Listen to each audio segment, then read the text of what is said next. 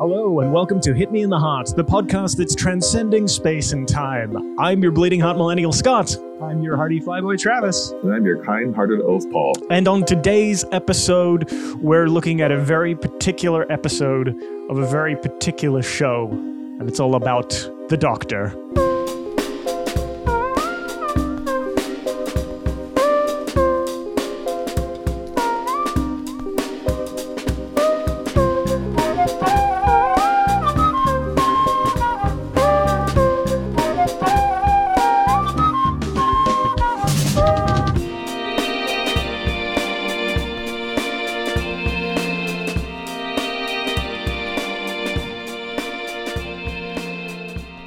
Got any more honeymoon ideas?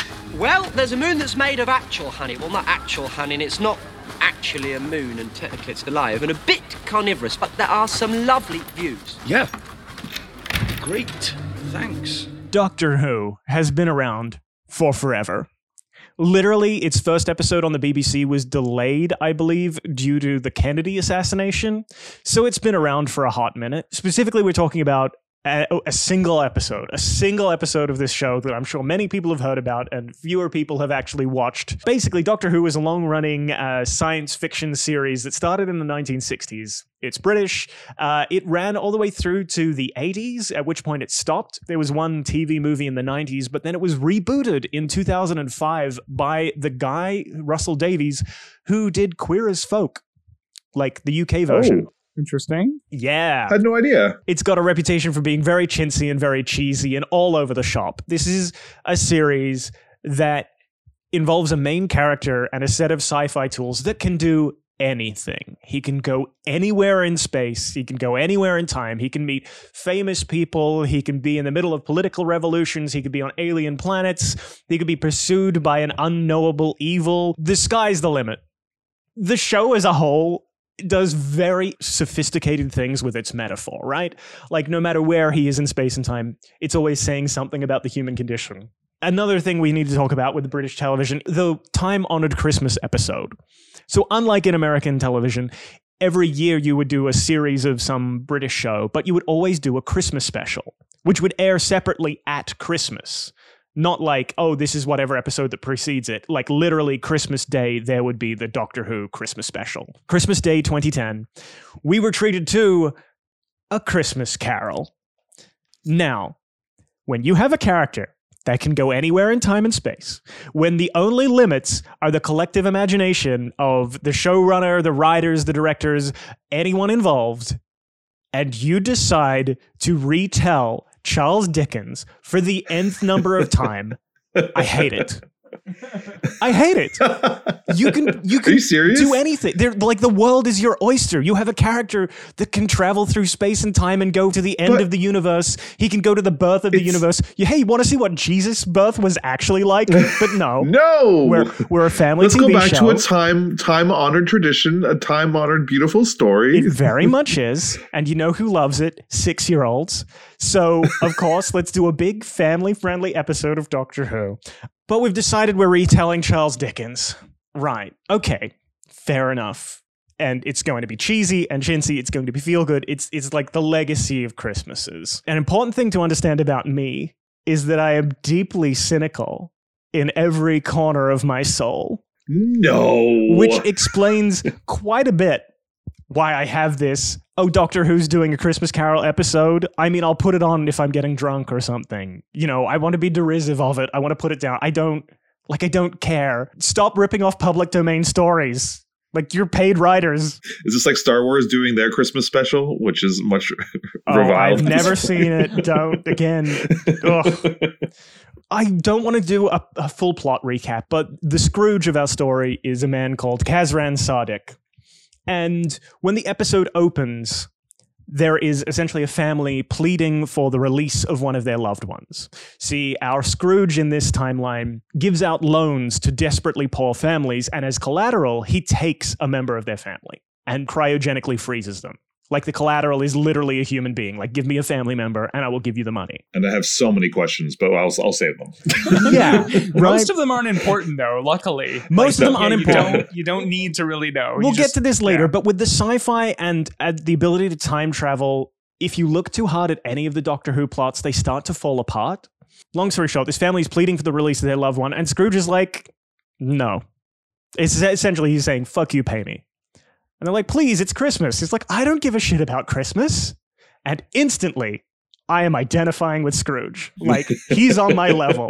He's got all of those cynical reactions to everything. So while we're at the beginning, I'm just Abigail, the one who becomes one of the main characters in the story. Was Abigail the same person who was at the beginning, or no? Yes. Oh, it was. Okay. I believe so. As this family is pleading for the release of their loved ones, he has, of course, dragged the loved one in her cryogenic coffin up there so that they can look at her through the frozen porthole and see her, so he can tell them no. He also has a really great pun in that scene where they're like, please, sir, it's Christmas. He's like, is it? She loves Christmas. Does she? Oh, does she? I see. Hello? Oh, wakey, wakey. It's Christmas. You know what?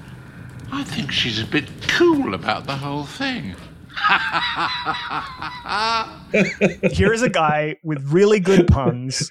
Such a dick. You know, if you want to have your loved ones with you, maybe don't sell them to a monster to put them in cryogenic sleep and then come pleading mercy. Like, what do you expect here? What do you expect? In all of time and space, why does the Doctor care? Well, the Doctor has companions, and the companions are almost always in trouble because that's how we get drama out of this format.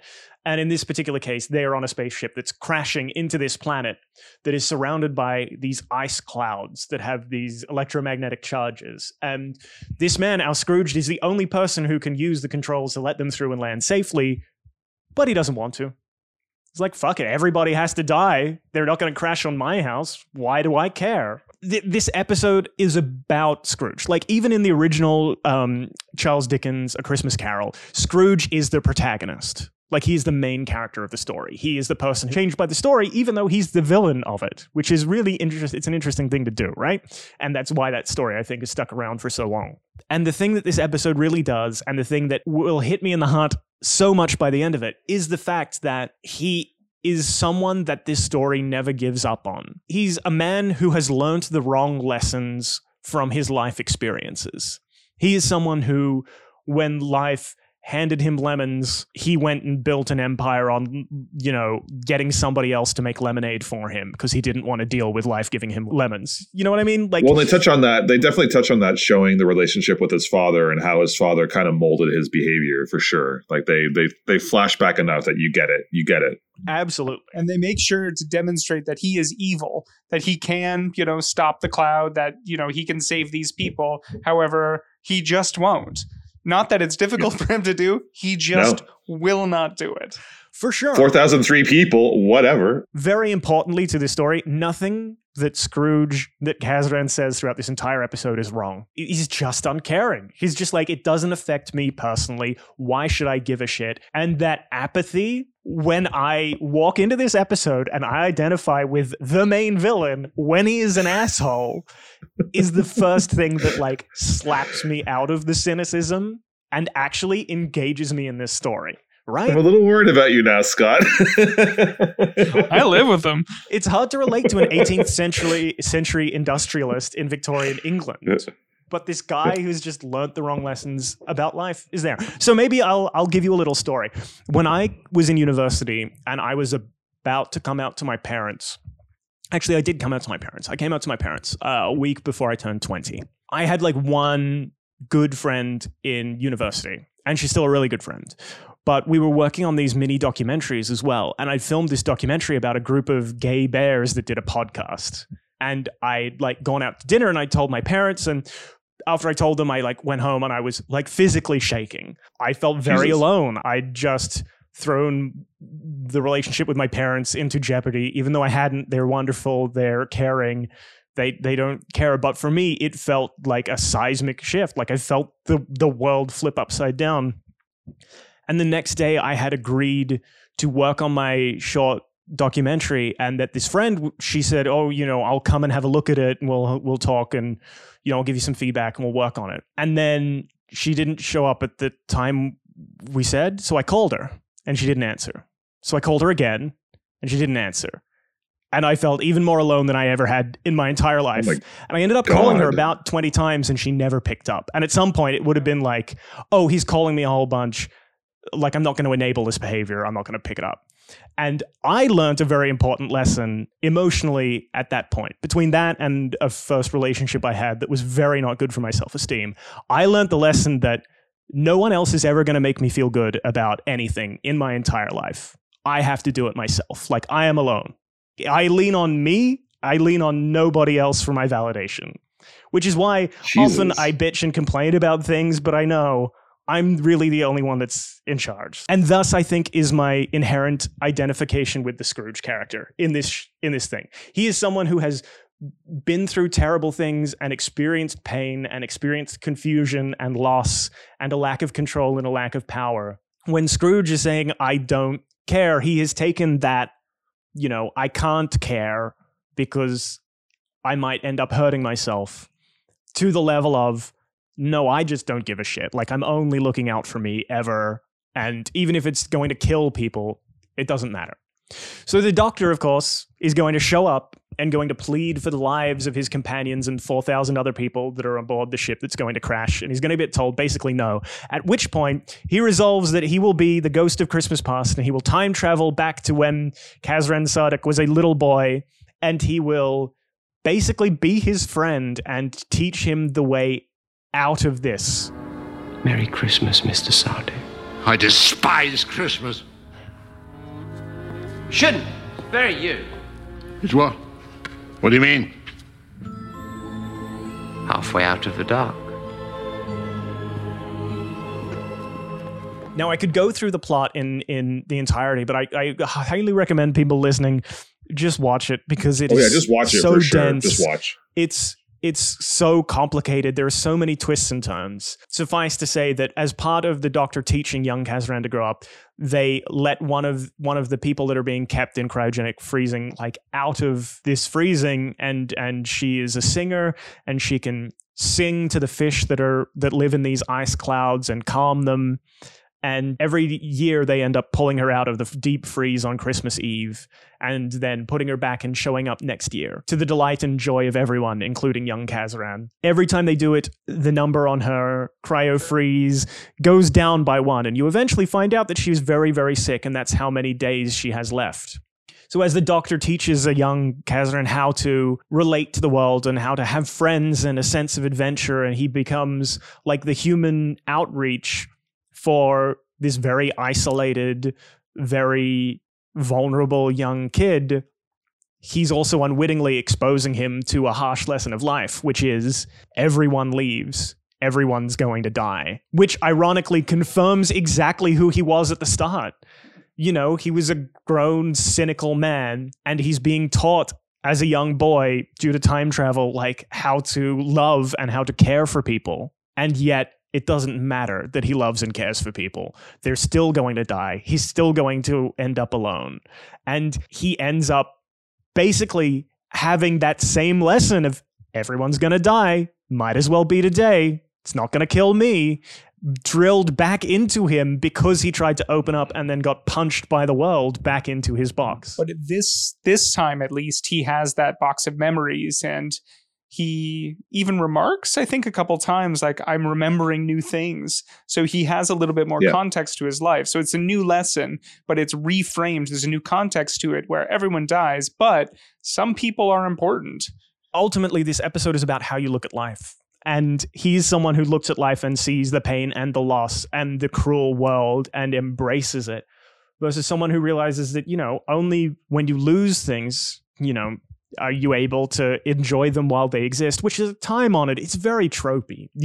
We're retelling A Christmas Carol. We're not going to learn something new about the human condition. We're going to hear the same themes and ideas that have been tossed about around Christmas again, where we're just it's rehashing a lot of stuff that exists. And the thing that's truly exceptional about this particular episode is that it never gives up on the value of the human life and on the value of empathy and caring. Even when he's being a horrible cynical asshole. The doctor, who is not a human, he is a time-traveling alien, is like, I care about you. So in the first 10 minutes, it lays the groundwork for this. Like, as the doctor first crashes this initial meeting where the family is pleading for the release of their loved one, he kind of comes in as like, who's she? Who's she? Nobody important. Nobody important. Blimey, that's amazing. Do you know, in 900 years of time and space, I've never met anyone who wasn't important before. What this episode does is it embraces the lessons that are at the core of the Charles Dickens story and of the emotions and the practices we associate with Christmas, and it wears them like flaming armor. Like, it refuses to let that cynicism at all hamper the very important message that it has to give to the world. One of my issues is that I need some background. I like background. I like context. And Abigail, in this specific episode, did not have any context for me. I'm like, who is she? Why does her voice also work the same way that Kazarin's his ray system works? How who put her in the cryogenic freezing? Who put her up as collateral for a loan? Why has no one returned for her? Why was it because she was deathly ill that she was used as collateral? Why is she always so happy when she's coming out of this 1 year sleep? Like, I have so many questions. There are so many questions. I will say, for about 3/4 of the questions you just asked there, the answers are in the episode. What? But it does it so fast that literally if you look away to pour a drink or something, you will miss something very important to the structure of the episode. In terms of it, like, making plot sense. The important thing about her character, and she is very, she's not the most fleshed out character in this because it's not really about her. It's about Scrooge. Yeah, of course. She has every reason in the world to be bitter and cynical and jaded. She was fucking put in cryogenic sleep for a loan to the family by this asshole, but yet when she comes out of the ice, she chooses to embody the happiness. She doesn't get mean and she doesn't get bitter because she is the human representation of not allowing shitty circumstances to change your worldview. Also, if you only had 8 days left to live and you got to travel through space and time for the last 8 days and have Christmas every year with the two people that you really cared, well, I guess you just learned to care about them, but it is. It's not a bad way to spend 8 days. The last time when she comes out, eventually, her timer ticks down to 1 day left when Kazaran's a teenager and he puts her in the ice and he never takes her out again. And it's not until he's old, like in his 80s, that he lets her out again.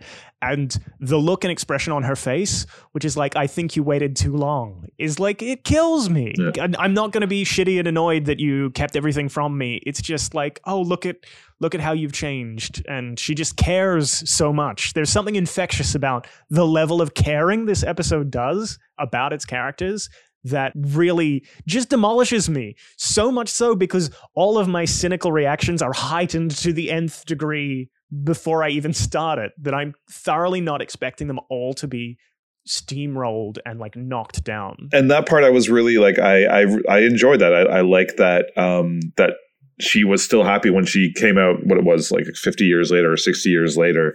And I was sold on that side of it. And I get him keeping her in there and not letting her out after that 1 day. Because in my mind, it's like, well, I can't suffer any loss and suffer grief if I don't let it happen. Like, I'm just going to lock it away and she'll never have to die because I won't let her out and she'll still exist. And I know that she still has that day left. What day I'll bring her out, if ever, that's up to me. But at least he has that control over his grief, I guess, at that point when he decides to not open it again. And I think the best line of the entire little episode comes when she says to him, "You've been a miser. Like, you've hoarded my last day and you've waited too long. I mean, it's more valuable now that she's there, that she can sing to the fish to stop the storm. And the only reason why she comes out is because she's useful. And he can learn the lesson that human life has value." The other line from this episode, Scrooge tells him, "No, I'm not going to save this spaceship." Oh, look at you, looking all tough now. There are 4,003 people I won't allow to die tonight. Do you know where that puts you? Where? 4,004. Was that a sort of threaty thing? Whatever happens tonight, remember, you brought it on yourself. You're shitty. You are stopping me from saving a bunch of people's lives, but I'm going to save you. because you shouldn't be like this, because there's no reason to be like this. You know what I mean? I love that as well. I love it as well. It ruins me. I'm like tearing up thinking about it now. But I mustn't rely on other people for emotional validation.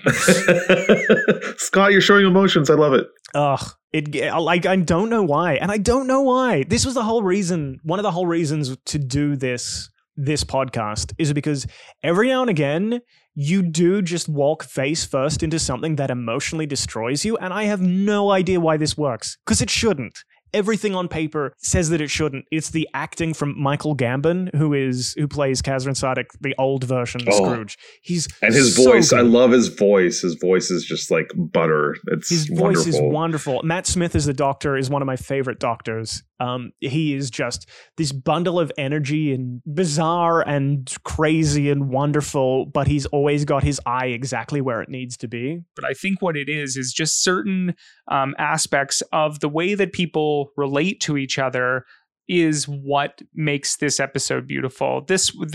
I mean, there's a lot of really good things in this episode. I think what Doctor Who does, and I have not seen very many episodes at all, but what Doctor Who does is it says, okay, these are the rules of the game this time. Don't question them. We're just going to play along with them. And then we'll get to do some really interesting stuff. One of my favorite episodes of Doctor Who is that episode where he time travels to get Van Gogh, picks him up. Van Gogh, who is, crazy, was never appreciated in his time, then takes him to a modern museum of art and lets him walk around, talk to the curator saying like, yeah, you are considered the greatest artist of all time because you distilled pain and suffering and turned it into vibrant, exuberant art. There is nothing more human than being able to do that. Now, that's really cool. I like that. I like that premise. Unbelievable. That's a great premise. And you can Google it. It only takes a second. As a human person, you want people who are great or who have influenced the world, whether it be cultural, science, or whatever, to get their appreciation. You don't want them to die in obscurity. So to be able to okay, time travel, let's take Van Gogh to modern times and show him what he did for everyone. He never got to see that moment. Jumping off the back of that episode to one of the things about this episode too is that it's never naive. This is a show that in a lot of ways is a family show, and it's for kids, and it's about the hijinks and the craziness, but it's not afraid to really grapple with the implications of things. Van Gogh is terribly depressed and they bring him to the future and he weeps at the impact he's able to have on life. And then they take him back to his own time and return to the present, and he still committed suicide. Oh, really? Do they actually deal with that in the episode? Yeah. And it's like you can't, sometimes you just can't change things. And that's very dark. Even in this episode, the Kazran Sardik has the things like the Doctor rewrote my entire life to suit his ends. He went back and played God with his childhood. Admittedly to improve him, but he's getting something out of this too. And the fact that when he is changed, the upshot, the big twist at the end of the second act is that because the Doctor has gone back in time and made him a better person, the controls to the ice cloud no longer recognize him as himself. Yes. He's no longer himself. They have made him better, and it hasn't solved their problem. Which I enjoyed that little twist. I did not see that coming. And also, he's got a line, and it's very subtle, but it touches on this idea of self-esteem where it's, how do you choose what day will be her last day? When he finds out that she's dying, Scrooge has this moment where he's like, she wasted her days with me.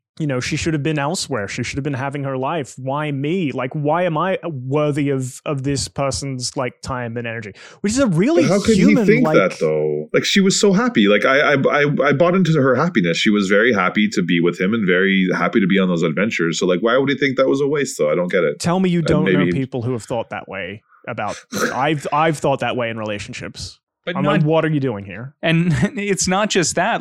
Sure, he had a good time and everything, but why didn't he let her go home to her family, to her sisters and brothers? And, he stole those days from her when she could have been having that time with her mother. I guess their debt wasn't repaid, so, Yeah, so he's an asshole still as a kid. There's a reason I'm just talking about this episode of television. As opposed to Doctor Who as a series. No one evil is ever lost for good. No one is ever worth giving up on. Those are Doctor Who themes, but this episode is just the best expression of that sentiment I have ever seen. It's the epitome of it. Think about it, Doctor. One last day with your beloved. Which day would you choose? Christmas. Christmas Day. Look at you. You're so old now. I think you waited a bit too long, didn't you? Hoarding my days like an old miser. But if you leave the ice now... We've had so many Christmas Eves, Kazran. I think it's time for Christmas Day. Walking into it, my cynical, emotional armor is at its height, where I don't even want to give this thing the time of day. And the conviction and sincerity with which it embraces its core message as a coherent, tied up, wrapped up package standalone episode, the emotional through line and the emotional story and what it has to say about the human condition and how it says it are second to none. It, without fail, will reduce me to a blubbering mess every time I watch it, and I've seen it a lot. I went into this not knowing what Doctor Who was. I cried a lot of things, but I still was not a blubbering mess, but I still teared up at the end. And to me, it's pretty incredible. Something that I wasn't sold at in the beginning still had me in tears at the end. That says a lot about it. And so I was still affected by it. I thought it was a great episode of a series I've never had a chance to watch or given a chance to watch. So I definitely have to give it that. Like, despite my cynicism about plot lines and story, I really enjoyed it. I did.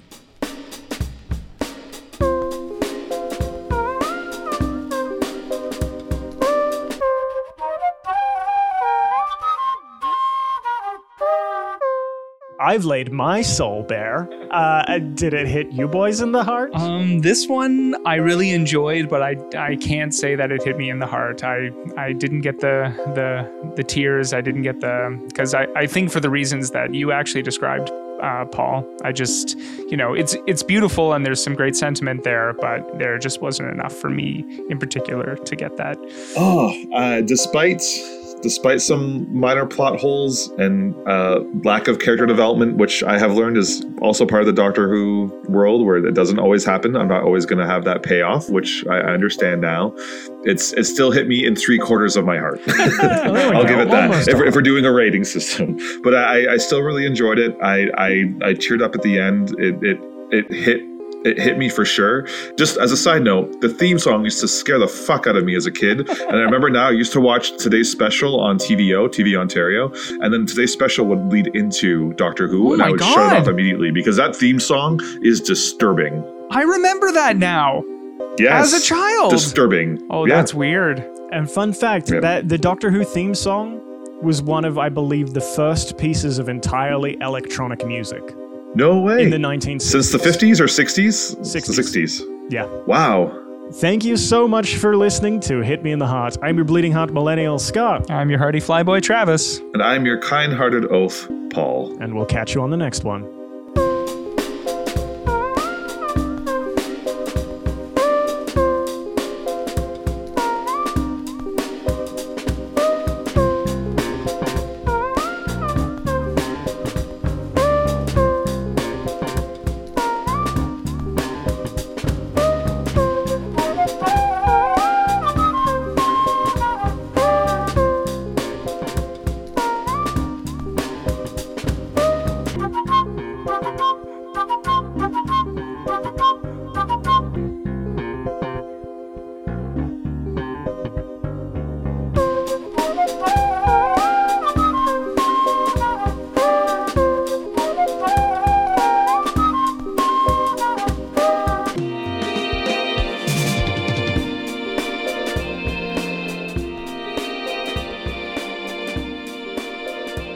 Thank you very much for listening to Hit Me in the Heart. You can listen to all the episodes on our website, hitmeintheheart.com, where you'll also find links to A Christmas Carol, the Doctor Who episode, and other bits and pieces we mentioned in today's episode.